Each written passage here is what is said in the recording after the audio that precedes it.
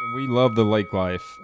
We have now been boat owners since 2007. So that is, 20, how many years? 24, 25 years? 24 years, I think. 07, not quite 20. 50, we're horrible at since math. 2007. We like to eat a lot, and we're good at real estate, but math is probably not a thing. Well, You are now listening to the Real Estate Heavyweights Podcast. You see this guy here staring back at you? That's your toughest opponent. Every time you get into the ring, that's who you're going against. I believe that in boxing, and I do believe that in life. Your weekly deep dive into DFW real estate, life, and beyond. With your hosts, Tavis Westbrook and Ashton Hines. Hey, what's up? How's it going? It is the Real Estate Heavyweights back at you for a Friday edition of our show. It's me, Ashton Hines, one half of the Real Estate Heavyweights, and I am here with my good friend, Tavis Westbrook, investor extraordinaire, broker, now small commercial building holder. He's got it all going on, and he's teaching me everything he knows about the real estate industry. I'm young in the business. I've got 4 flips that I've been working on, or I'm on my 4th one. I also do retail work with buyers and sellers around the Dallas area, and I'm learning the business. And so today's show is one of those where we just do a little bit of a highlight about the real estate industry, some of the hot topics that are going on, and we do a little bit of a deep dive later on the show, so definitely stick around for that. But before we get started, how are things going with you today, Tavis?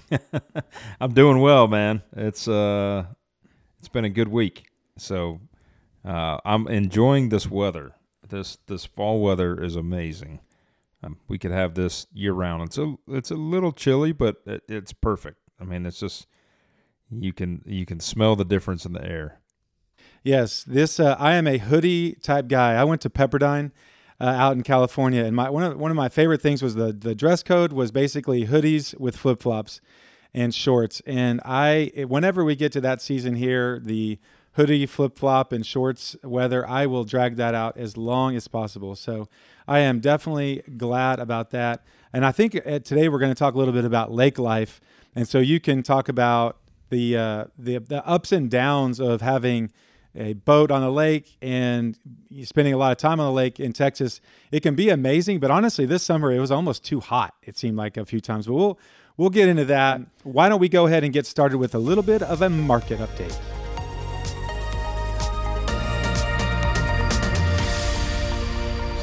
So, every week we like to come to you with a market update. We are in the DFW area, and more specifically, Tavis lives in Plano.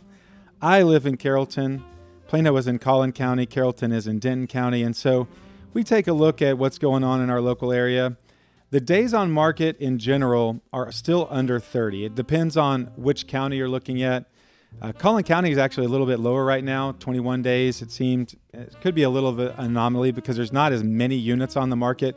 And so you could have some things that are skewing numbers slightly, but the Denton market and Dallas as a whole, the DFW MLS, is roughly 26 days, kind of depending on which parameters you're looking at. We're still looking under 4 months of inventory on the market. So like we've been saying, it's not a slow market, it is a small market. And there are things selling. There's a lot of stuff that continues to come on. And if you're looking for a house, it's definitely possible to find something that you like. But as we were just having a conversation with a good friend, he's about to list, and it's really possible that we could get multiple offers. If you price right, I think, I don't know, Tavis, what are you seeing right now? If you price things right, can you get multiple offers? Have you been seeing that in your properties? Yeah, pricing right's the name of the game. I've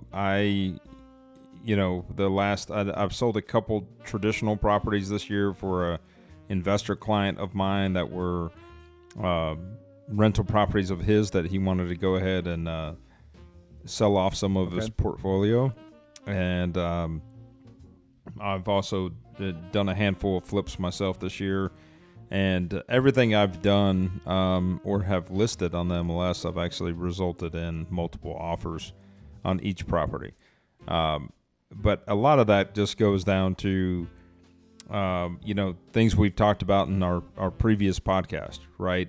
Thinking like an appraiser, kind of working the numbers backwards, all of those different things, taking a bird's eye view at what's going on in the market and really trying to find that sweet spot that we know the right marketing is going to bring people in the door that's going to result in an offer. So that's key. And I think it's still happening with other people as well, but you have to be very careful and understand the difference between, properties that have sold at a higher number with longer days on market versus properties that are pending with shorter days on market, and just kind of looking at what was it that got them there, right? And then also, don't trust that dollar per foot number unless it's apples to apples. I can't stress that enough. So many people get caught up. I hear it day in and day out from other professionals in our industry, and it's always brought to me with some kind of dollar per foot concept. And that only works if it's literally, we're talking the same product to the next product, right? And that's where people just get, that's where numbers get thrown out of whack really quick, is if you're just chasing the dollar per foot and you're not paying attention to the actual sale prices and the subject matter itself. Yep. You've preached that since we met. That, the very first day we met, you pushed me up against the wall and you said, you need to understand one thing. We do not compare things price per square foot. And you're very serious about it. That's something that you've taught me really, really well, that you have to look at the bigger picture, and it pays off. Now, not to say that you're not going to meet an agent when you're selling a house that's going to pick a house down the street that's priced on the price per square foot, and it proves their point. You'll still have to fight that battle, but anyway. Well, good deal, man. I'm glad things are going well for you. Well, you have to be aware.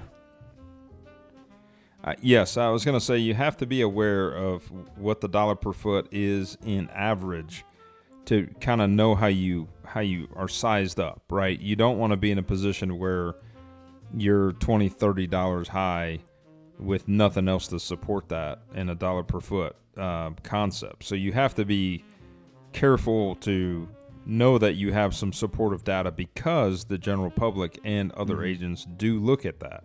But the key is pricing it within a tolerance of that is sales price as well as the dollar per foot, spectrum that's still going to bring people in the door.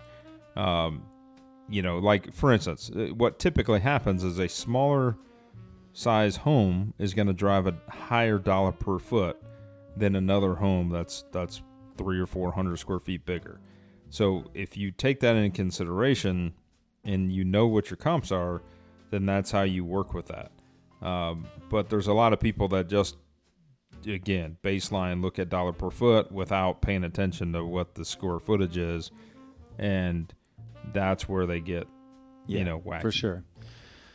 All right. Well, good deal.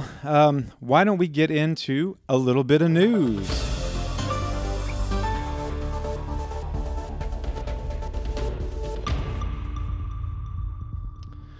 All right. Well, we are leaning on our friends over at Inman. They are a news outlet for the real estate industry, and they have a lot of really cool articles that they've brought up. And one of them that seems, I don't know how helpful this will be, but it looks like the members of the National Association of Realtors, which we've talked about recently, may be losing a little bit of its power overall, but it's still a huge organization, has a lot of pull. Also, the National Builders Association and several other organizations have gone officially to the Fed and are begging them to come out publicly and just say, we are going to hold off for a while on rate hikes. And this seems that it would really give a little bit of confidence to the market. I think it does seem like there's a fear of people they're not really knowing if they can jump in yet. Are rates going to go up? Are they going to go down? Is this the best time? Is this the worst time? And I think if they would just come out and offer some sort of comfort and, hey, we're going to just see how this goes and through the end of the year or something like that, it would offer some comfort. And I think we would see some people jumping into the game, either listing or buying, because they know it is what it is. And if they've been waiting for the shoe to drop, they might just say, hey, let's just jump in the game. Yeah, I think the big thing to be aware of in this case is we're dealing with high interest rates and low inventory still. Now, it's not to the extreme low inventory that we had a year and a half, 2 years ago. But like Ashton said earlier, we're still in a strong seller's market with MLS right now being an average of less than 30 days on market before going under contract, that should tell you something, even with the rates as high as they are. So a lot of people have been on the fence, or, hey, I'm not doing anything, or I'm not buying, until rates go down. We have no real idea when that'll happen. There's been rumors about that happening the end of, fourth quarter 2024 after the election, that possibly we'll see some rate drops. We don't know to what extent that might be or how that's going to be calculated, but we can expect when rates do go down that the prices are going to go back up and the demand's going to go back up when that happens. Because now anyone that missed the market when the rates were as low as they are seeing what the difference is. And so there's been all this chatter about, marry the house and date the rate. So when that happens, you're either going to have a lot of refinances going on, or you're going to have a lot of people jumping back in the market or deciding to say, hey, it's been 5 years now I've owned my house. That's the average time frame that people own homes, and it's time to sell and get another one, right? But what's happened that's kind of suppressed the inventory is that people are in these low interest rates right now, and 2-3% interest rates.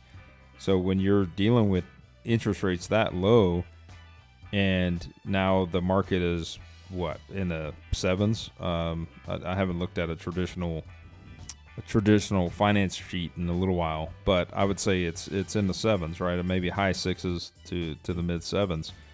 I know that on my commercial loans, they're in the mid eights, but from the residential side, with the numbers getting that high, I mean, that's double, right, than what we were seeing the last couple of years. So anybody that has that low of an interest rate, that's happy with their home, that has no reason to move, no life changes that's causing them to have to sell their home and go somewhere else, is going to hold tight, right? They're going to hold tight until those interest rates shift and they can buy something else, because what their buying power allows them to do is totally different. You're talking the payment is probably $1,000, $1,500 higher to buy the same exact home that they're in right now. So most people upgrade, when they go to their second or third home. And that, I think, is one of the biggest things that we're dealing with now. So, I mean, there's a lot of local investor real estate chatter talking, don't stop buying. You buy now because you're going to regret it later. When you don't buy now and you don't hold on to this inventory, later it's going to be too late, and those numbers are going to be through the roof, even more than what we see now. Yep. Yeah, I know on one of the investing podcasts I listen to, On the Market, you should check it out. It's by the Bigger Pockets guys. Check them out. But if you have not done so for us, please like and subscribe our podcast. I'll put a little bit of plug in for that. Like and subscribe. It helps us out. But if you want other really deep economic talk on the real estate market, check out On the Market. And they were talking about the concept of dollar cost averaging. And that's a thing that a lot of people in the investing world will look at. And it's basically just putting the same amount of money consistently. You can't really predict the market up or down. And so if you're just consistent, then it'll pay off. So, well, let's do a couple quick hits on a few other news stories that Inman brought up. The concept of the office share, WeWork was a huge name in that they continue to struggle. The office share market continues to struggle. And what this article was talking about was that a lot of offices are starting to throw in some really cool perks. There was an article in the Dallas Morning News about a new high-rise office building condo concept down in Dallas that's going to have a private club affiliated with it. And they were talking about all the amenities with this, almost like a country club. And so it seemed like there was some sort of blend of, if you were a part of this building, you had access to this basically country club, and it would give you a place to entertain people and bring, prospects and that sort of thing. And so it's really interesting to think about, I remember reading and hearing about Google and all the tech firms back in the day that had really cool kitchens and they would bring food in and all these different things to attract employees. And now it's buildings that are putting these amenities into these buildings to try to get businesses and employees to come back and want to come back to work. And so, Tavis, I know you have a small commercial building. I don't think you've had to do anything super crazy there, but maybe in the future you'll be buying a 5 or 6 story building and you can think about putting in pickleball or some sort of restaurant or something like that. I don't know. Yeah. I think the office space in general is, we don't know. It's very volatile. We don't know what's going to happen in the office space. A lot of huge corporate companies, right? Obviously, when COVID happened, they shut down. They allowed people to work from home. But, that they've got these 10, 15-year leases that the company's paying for that weren't being occupied. So I know that, for instance, my wife's company has really started enforcing everybody to be in the office. And they're taking account of who's coming and who's not going. So they're checking badges. And I've heard that from a couple other big companies that are checking people that are actually badging in and badging out.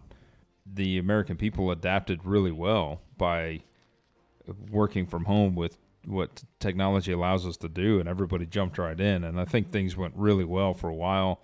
And then people get used to that idea of being at home. I think in the beginning, everybody was willing to put in the amount of effort and work just as hard at home versus going to the office because they were afraid to lose their job. But then that went away, right? And then people became like, oh, well, I can sit at home and I can do this and I can do that and I can, work my schedule around and I can buy a mouse mover and make it look like I'm working and, and go to the movies during the day and all these different things that people started doing and getting accustomed to not working as hard. And, I've seen it even in my business where when I don't show up at the office, because the majority of leads that I get are other real estate agents. So when I'm not showing up and people don't see my face and I don't have the personal interaction with them, my business suffers. And I think that's true in most businesses. When you're not interacting with human connection at that level, I think it's tough. But there's definitely been companies that say, hey, we don't need that, and we're going to cut back or we're going to save the money and allow our staff to work from home. So was it you or somebody yesterday was telling me there's like an average of 25% vacancy around most office buildings right now, especially like in downtown skyscrapers. There's about 25% vacancy right now. For sure. Yeah, I've heard that number too. And what's interesting is, down in or up in Plano, they just opened Granite Park, which is, I think, 400,000 square feet. And so I think what we're seeing is, we're seeing malls and outdoor shopping areas having to reinvent. I think it's just going to look different, and it's going to take, 5-10 years to have this new definition of the workspace, the living space, where we want to shop and eat. And who knows exactly what it'll look like. It's, it's neat to be able to go to one spot. And, I love Manhattan and, New York and Chicago and all those places. It feels like you're able to kind of walk a few blocks and have a different vibe and some restaurants, and you can live here and go to a movie. I love that. So if all of this kind of blends into something like that, I would be all for it. But yeah, it's going to be interesting because there's a lot of vacancies, yet there's a lot of building going on. And there's another article about 4 or 5 huge properties have traded hands in the last couple months. And so there's big funds that have ideas and they're going to be putting money into these places. Speaking of big businesses putting money into places, there are studies that are showing that the hotel business is continuing to not lay down with the Airbnb thing. And there are more and more projects that are going to the extended stay model, and they are doing everything they can to fight the Airbnb and in your case, the midterm rental. And so not only is the house down the street a big competition for those folks, plus not to mention the cities and all the regulations, but it looks like more and more your Hiltons and Marriotts and all the big dogs that are out there, they are figuring out how to play that game too. And honestly, I think we'll see more and more boutique type, maybe not full-on buildings, but boutique rooms, boutique experiences that you can have, places where you can go and stay at the same hotel and request certain amenities in certain rooms and feel like you're doing something different, and you still get a little bit of that from the Airbnb. The thing they can't solve probably is the backyard and being able to have a dog and have that feel. That will never probably be existing with a hotel, but it does seem like they're doing their best to play the game and not lie down and let Airbnb and the midterm people kind of run them out of business. Not that was close, but they're actively working against that. I think it's a good thing, right? I mean, I think it's a good thing that, they are figuring out a way to combat it and compete. And I'm a fan of staying in hotels. I don't have an issue with it. I mean, I think there's a time and place for the Airbnb style, and then there's a time and place of the convenience with the hotel. I mean, a lot of times with the hotel, it's extremely convenient in the sense that you're not looking over your shoulder saying, did I leave a mess, in my room? Did I make my bed? Did I clean up after myself? It's just very simple, right? You show up, you drop your bags, you do what you got to do. You got a great place to stay when you sleep, and you're typically doing nothing but sleeping in that room, showering, etc., because you're off and doing whatever, and then coming back to that place to stay the night. Versus, in a Airbnb type setting or a single family residence, you're more of kind of living in that property for the weekend, right? You're you're going to get groceries, you're going to stock it. It's typically going to work out really well if you've got more than 2 people traveling with you and you've got family. That's where that convenience really plays. And then, of course, we get into the midterm rental like we have, and our idea is trying to really create that home away from home feel that you and your entire family can pick up and go to another place with a suitcase. But besides ordering your groceries, you can live in that home with all the necessities and all the amenities you need. And, it's funny, we have this midterm 2 doors down from us, right? So we get to kind of see how they're living their life, and they love football. So every Saturday and Sunday, I think they have a lot of family come over, and they definitely enjoy, hanging out and watching football there in the living room with the big TV that we have. So that makes me feel good, cool. Right? It makes me feel like, hey, we created a good product. These people are staying in a temporary living situation, but yet they want to show it off. They want people to come enjoy it with them for the weekend. And that's great, right? Sure. And again, it's not like, people having a bunch of parties, they're paying a premium for this on a monthly, plus, a 30-day plus deal. But it's, friends and family coming over to watch the game. So it's, you can't really do that in a hotel. No. Well, cool. We're going to get to our main topic here in a second. And before we do that, we have the soon-to-be award-winning segment that we're going to call Ashton's Mistake of the Week. You can learn a lot from following him. Come on and take a peek. Sit down and take notes. It's Ashton's Mistake of the Week. Today, I would like to share with you the mistake I made this last week. We had hired the landscapers. I'd had water at the house all year. We've used it several times on and off for different projects. And I actually went out the day before the landscapers were going to get there, and I found a note on the door from the city that they had shut my water off. And so I was really confused because I get the email about the Dallas WaterWise newsletter, and we had water for a year.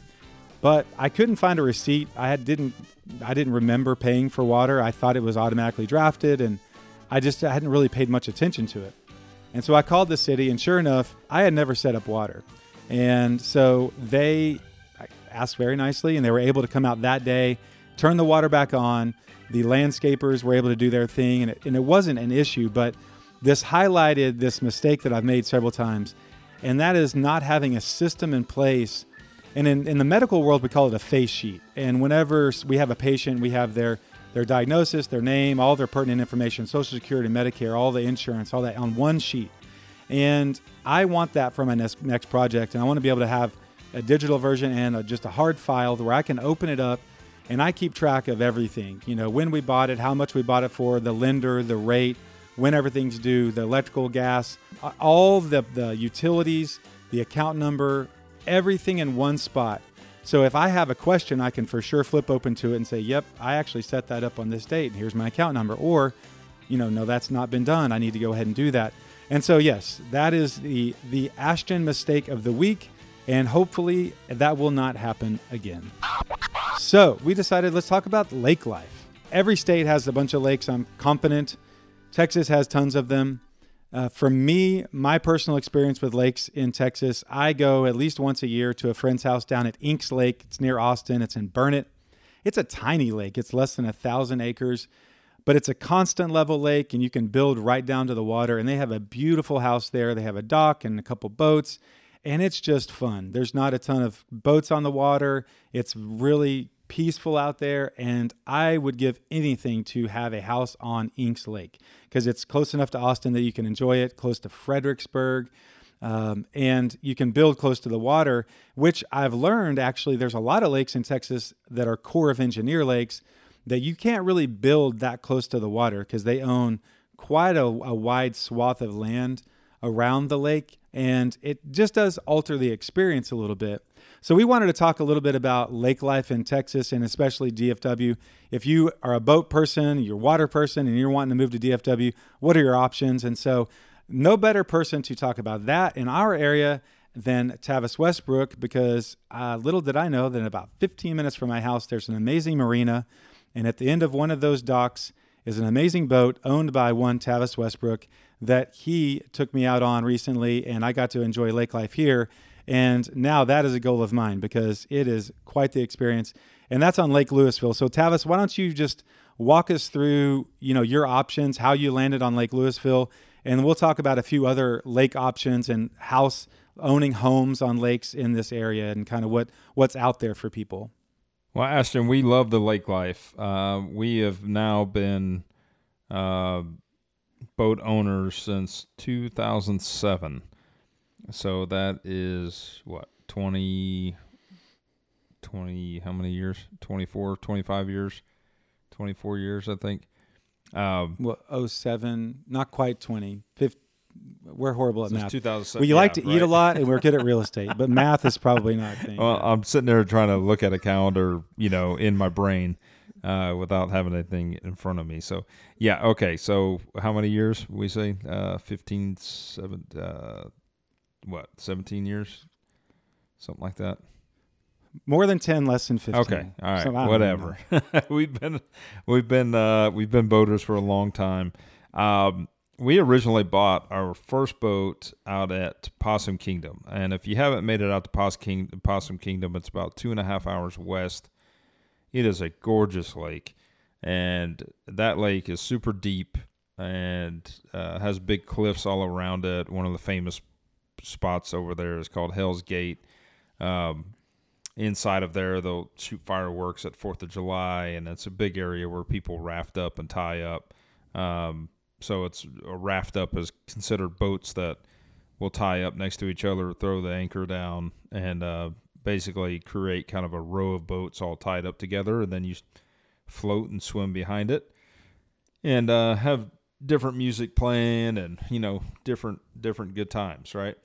But Possum Kingdom is a beautiful lake, and we love that lake, although it was, it's about a 2.5 hour hike west to go out there. So for us, Louisville Lake is 10, 15 minutes from our house, and it's the local lake. It's a Corps of Engineer lake versus Possum Kingdom is actually governed by the Brazos River Authority because it is part of the Brazos River.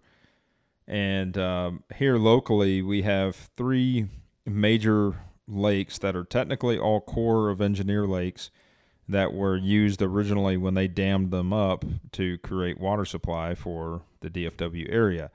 They are also recreational lakes, but their original intent was not set up for that. So one of the things you got to be aware of when you're out there on these lakes is they're flooded timber. So there's a lot of areas that are flooded timber areas, and so when the lake fluctuates, if you don't know the lake very well, you can hit a tree stump, or you can find yourself in a pretty dangerous situation. Sandbars and trees are kind of the thing to look out for in our area. So the 3 major ones are Louisville Lake, which is kind of here in the north central area of DFW. And then not too far west, which is right by DFW Airport, is Grapevine Lake. And then over to the east off of I-30, you cross over 2 bridges there that cross over that lake, and that's Lake Ray Hubbard. And so those are the 3 major lakes that we have here in the DFW area. And then if you go southeast from here, it's about an hour and 15 minutes away from Plano. And that lake is called Cedar Creek Lake. And what's attractive and great about Cedar Creek Lake is that it is a recreational designed lake. And it is part of the Trinity River that's been dammed up. That does fairly... What was the word you used, Ashton? I guess you said more of a constant level. Constant level, yeah. So ideally, it's more of a constant level lake. Obviously, when we're in a drought, the water, does go down, and so they've struggled with that at that lake this last year. But for the most part, that lake's been pretty full. It's important out at that lake to know where you're buying a lake house that has a boat dock attached to it, because if you're on, big water, deep water versus being in a canal, then you're going to have different fluctuation with that water level to allow you to get your boat in and out. But that lake allows you to have boat docks. And they're not just grandfathered in. Like, for instance, you'll see some boat docks on Lake Ray Hubbard, but those boat docks were built years ago when they allowed them. Now they don't allow any new ones to be added. So typically on a core lake, you don't necessarily own that beach access, right? The Corps owns it and you have access through it, but that's why they don't want you to build any permanent structure there. Versus Cedar Creek Lake does allow you to build based on what your frontage is, or what your water frontage is, the amount of footage that you have that's shoreline is going to determine how big of a boat dock you can build. So that's a really cool lake. And then I have a friend that owns a place out at Richland Chambers Lake, which is further south, like Corsicana area. And that is allowing you to do boat docks on it as well, along with your lake house. So that one's it's growing in popularity compared to Cedar Creek. That's definitely one of the most popular ones. There's an array of price points, but they've really gotten heavy in demand, especially after COVID. And then there's a new lake being built up in the northeast area, north of Bonham, called Bodark Lake, that I think they said is the first lake that they have built in our area, or maybe in all of Texas, in the last 50 years. And so they just dammed up that river up there and have just started basically, building the waterways and the water zone of that lake, of Lake Bodark. The cool thing with that is they are allowing it to be a recreational lake, so they are allowing boat docks, permanent boat docks, to be built there as well. So if you don't have access to a lake house that has a permanent boat dock, then the next best thing is something like what we have, where we have a marina and we pay monthly rent or annual rent to rent what's called a wet slip. And you can get these either open or covered, preferably covered. So as long as we've owned boats here in the Dallas area, we've had our boat in a wet slip.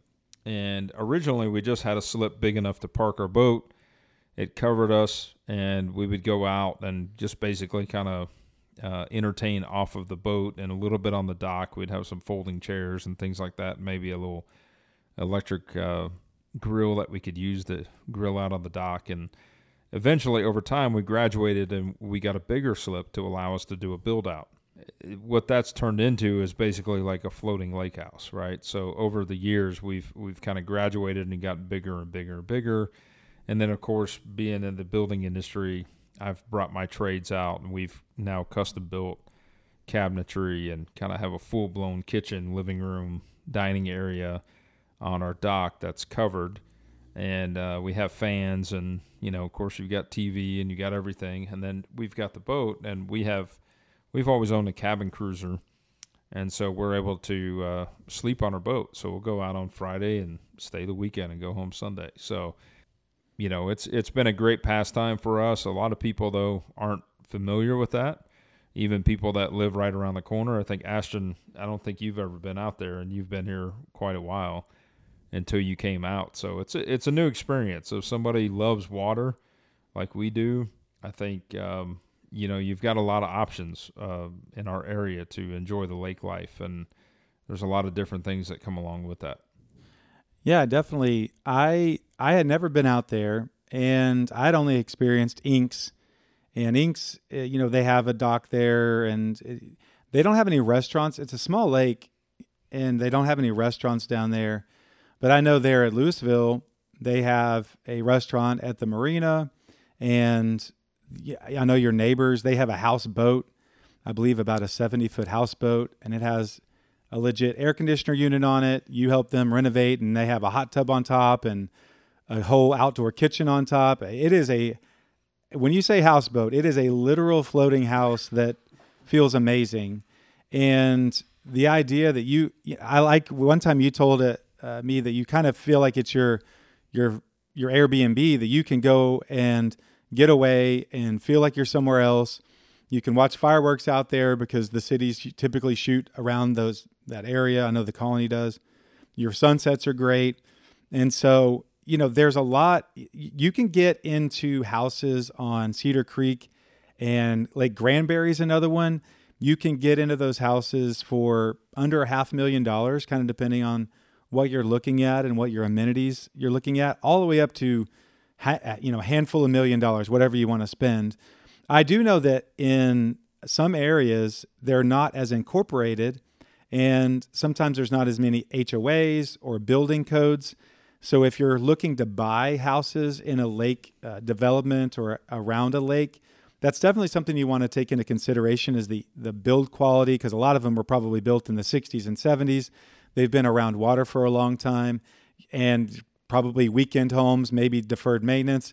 So I would want to make sure that you did a really, really good job at due diligence, and to know what's allowed and not allowed before you get into it, because we're used to very regulated, codes and HOAs, and it's hard to kind of deviate a whole lot from that. But I know when you start to talk about lake houses, you can definitely deviate, and you could get into something that's amazing, or you might get into something that's been added onto 6 times by who knows who, and what kind of tools they were using or what knowledge they had, and good luck with all that. So, that being said, Tavis, is a quick plug for you, is that I know you have a design company, and one of your latest designs was an amazing lake house, and whoever's building that, it's kind of a spare no expense type house. And so that's the fun part about being out there. Yeah, I love riding around on the boat, seeing all the different architecture, all the different houses, and kind of getting to experience it's just a different way to spend your weekend. And if you're in the Dallas area and you at all interested, I love selling houses. I love representing people. That's definitely one of those things I think you should probably be a specialist at. If you're looking to buy a house, I'd find an agent that really specializes in a certain lake, and they're going to know a lot of those little details that we're talking about, and find somebody that can represent you well and find you a really good house there. It's probably better than you're just kind of general practitioner, if for lack of a better word. You agree with that, Tavis? Yes, for sure. You want somebody that knows what your goals are and kind of what you're looking for, anything from price points to, are you planning on leasing the property out as an investment property? What areas have regulations on that? Which ones don't? Which ones have HOAs? Which ones don't? All of those things are big factors to look into. Well, good deal. Well, we will deep dive into a lot of other topics. Our next Tuesday release, it's our Real Estate Heavyweights University. We're going into how to flip a house, and we're starting from the beginning. And we're 2 in, and we just have a lot of information on how to flip a house. Tavis, like I said, has done over 200. I'm working on number 4. I make a lot of mistakes, but I'm really learning. This house is really coming together, and it's exciting. If you've ever wanted to flip a house, if you've ever wanted to do real estate investing in general, we're trying to touch on a lot of those different topics there. Real Estate Heavyweight University. So if you need to buy a house or sell a house in the DFW area, Tavis and I would love to help you out. We're looking for investment properties. If you want to list your house on the MLS, we can definitely help you out with that. We were just having a conversation with a good friend who is listing his house, and we can walk you through all the steps, what the market's looking like, what we need to do to get you ready to go. So if you have any questions on real estate, please reach out to me, Ashton Hines, the Dallas real estate guy, on Instagram or Facebook, or Tavis Westbrook. Tavis, why don't you let them know where they can find you? I'm all over social media, Facebook and Instagram mainly. Tavis at Westbrook is how you find me, or Tavis.Westbrook. As Ashton always gives me a hard time about, I'm Travis without the R. Tavis. You can find me, and we'll look forward to seeing you. That's right. We will see you on Tuesday. Thank you so much.